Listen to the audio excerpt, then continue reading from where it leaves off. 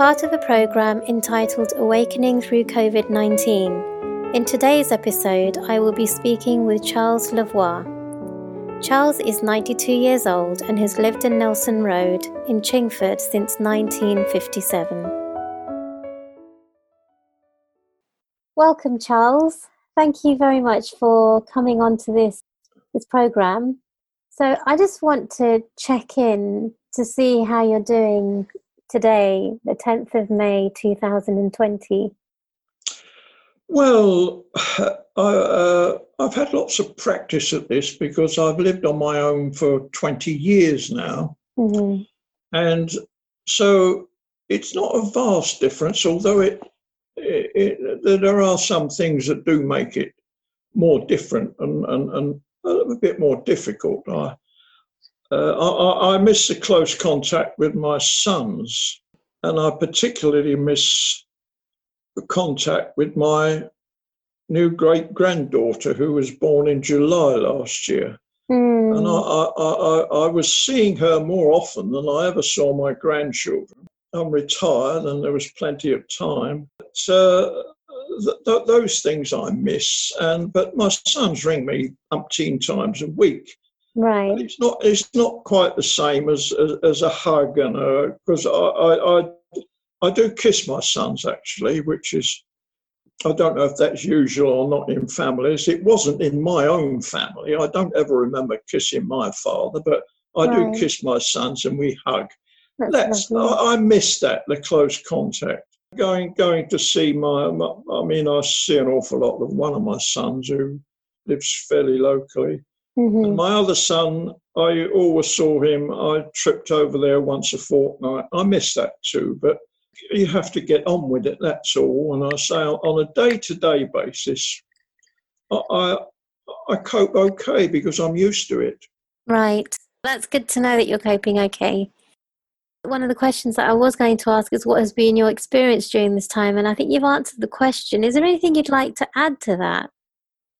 Well, I find the news depressing. I don't read much of the news now, I must admit.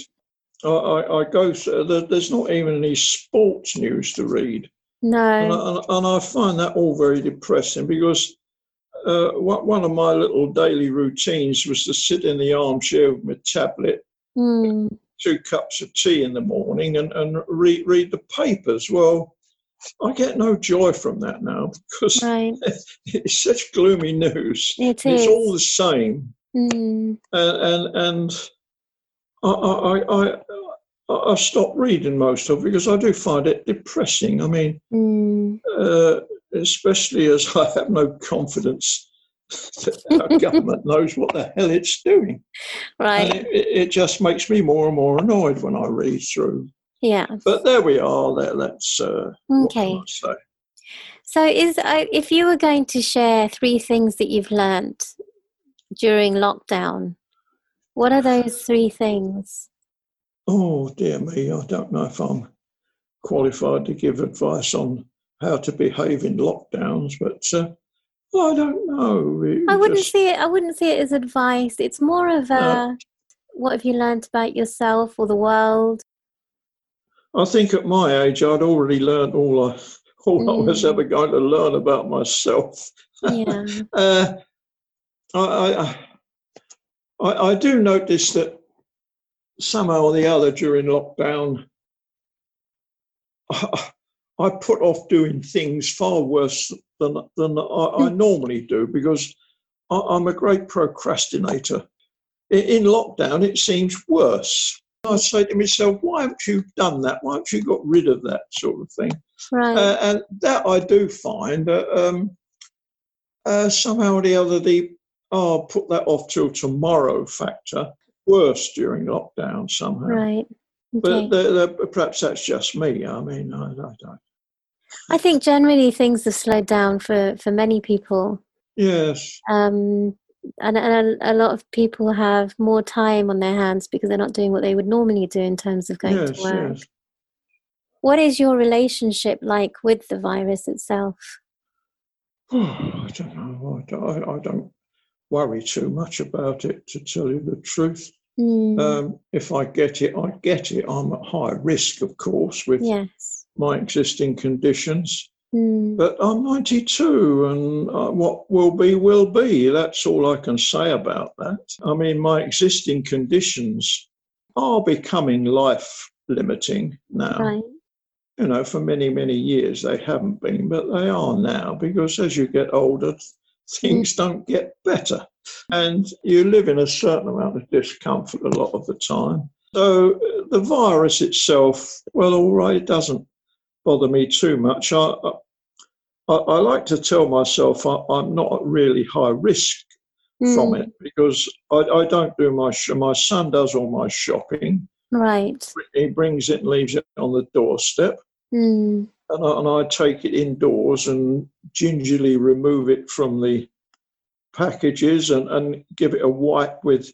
I run some bleach in the kitchen sink and wring out a cloth and mop everything with a cloth wrung out in bleach and that sort of thing. So I do take precautions, because, I mean, apart from all else, carting off someone like me with COVID is a bind for a lot of people, and I'm not going to shrug it off, I would imagine. So I do take all the precautions. Yeah, wonderful. So that's the way I deal with the virus. Has there been anything that's helped you through this time, like music or art? I somehow don't listen to music as much as I used to. I used to have Radio 3 on every morning for 3 or 4 hours. But somehow, I think that the funny thing is, last year, the very beginning of this year, I was kitted out with hearing aids, and now I've got to the state where I don't like the sound of music with the hearing aids in. But now I don't like the sound of music with them out. So I'm in a quandary, because I do believe that they need adjusting. And of course, I can't get them done while the audio department only operates on the telephone. So perhaps it will be better then. So I don't listen to a lot of music, to be honest. I do a lot of... I download and print out Guardian cryptic crossword puzzles, which I'm a bit addicted to. Okay. And I have started reading again. I found reading difficult for a lot of years, but I can't read novels somehow. I find it difficult to suspend an amount of belief. Right. That's just me, but I'm reading biographies. Okay. And crossword puzzles and stuff, and playing games now and again on my tablet or my PC. Right. That sort of things. It's a limited life, but what can you do? That's all. Okay. It's good that you have something, and maybe the listeners would kind of take up some of these suggestions if they're in the same boat. I know that this hasn't really affected your life much in terms of the way things were before, but do you think that there is a new normal for you in terms of your life? Would you change anything about the way you were living before? I don't think so. I mean, I'm really quite limited in what I can do now. You see, you know, things like muscle strength. And things like that. I can't see being able to change my way of life. Right. When the lockdown's out of the way. Okay. So that you know, for someone of my age, that's there's no prospect of being able to change anything, I suppose, in the way I carry on. Do you have a feeling about how society might change? Well, I don't know really.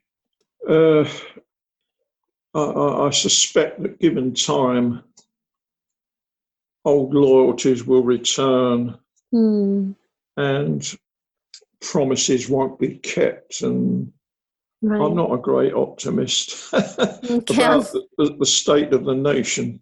Right, but there we are.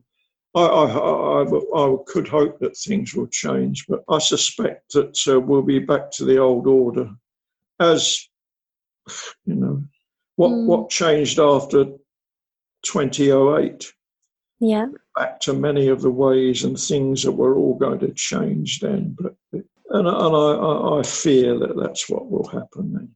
Right. I can't get too excited because there's not enough years for it to affect me too much.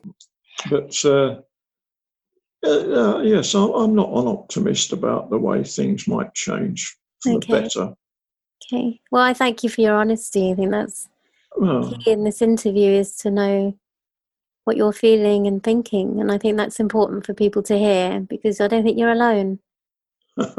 What would you like to see happen in the world when this is all over? Oh, dear me, dear me, dear me. What I would really like to see is national rivalries forgotten about and international cooperation come to the fore. But that's a bit of a forlorn hope, you know. I'd like, you know, to find some sensible answers to immigration. I mean, it's no good beating your breast about people from Africa wanting to come here. I mean, if we damn well made where they live much more pleasant place to live, they wouldn't want to come here, would they? But is that going to happen? I don't know, but I think that's the answer to it. Yeah. Vast resources poured into doing something about Syria and Ethiopia. Mm-hmm. And people wouldn't want to leave so much, wouldn't they? Nobody wants to leave where they were born, really. No, they don't. But that's the way the world is, and that's a forlorn hope. Is there some wisdom that you'd like to share with the listeners? I don't know if I'm the one to come to for words of wisdom, Liz, but I do, and it's worked with me. What would you say to your great-granddaughter? I don't know what I would say to her. Most of the things I said to my own children, they took no notice of anyway. So I don't know what I would say to my great-granddaughter. And actually, maybe that's your answer. I don't know. Only silly things like "don't believe everything that the boys say," and I don't know what I would say to my granddaughter. I don't suppose I'll be around when she's of an age to be receptive to anything I have to say anyway. I mean, she's not 12 months old yet, and I'm 92. So, oh, how lovely! Yeah, but she's a lovely child. Actually, I don't know whether I should confess this. My son was here doing the gardening, right? And that's the new grandfather, and right. he phoned his daughter. Why don't you come over and we all sit on the patio at social distancing? I think that's allowed, Charles. And so my granddaughter brought my great-granddaughter around in the pushchair. In the car and in the pushchair, and we sat out on my patio for an hour or so in the sunshine. How lovely! And we could make faces and chat at my great-granddaughter. That was quite a pleasure. That is lovely, and it actually just hearing you share that, it makes me wonder that maybe the wisdom that's coming from you is just to enjoy the moments that you can. Oh yes, that's all you can do. Is life isn't a trial for me, fortunately, as it is for a lot of people. It's got its nuisances, but they're nuisances, and life is still okay for me, I suppose. Still okay. Yeah. I regret the things that I can't do. Yeah. The lack of energy and the lack of muscle power and all those sorts of things. I don't know. I almost resent them, but otherwise, I get on okay. I can still get up the stairs. Yeah. And I remember I read somewhere, you're not old while you can still put your trousers on standing up. Well, by that account, I'm not old, but I know I am. But Wonderful, Charles. there we are. There we are. Yeah. There we are. If there was a song that I could use, what would that song be? I've been out of tune with the pop world for at Right. least 75 years now, so Okay. there's not much. One I'm very, very fond of, which you might find difficult to find, and it might sound a bit highbrow coming from me. Strauss's Four Last Songs, beautiful, beautiful music, and I love that. I love that. But as I say, it may be a bit of a highbrow choice. So I just want to thank you. I really, really appreciate your time. Okay, yes, thank you very much. Thank you. So that was my conversation with Charles Levoir, who is a 92-year-old local resident. It was insightful listening to Charles speak honestly about his experiences through this time.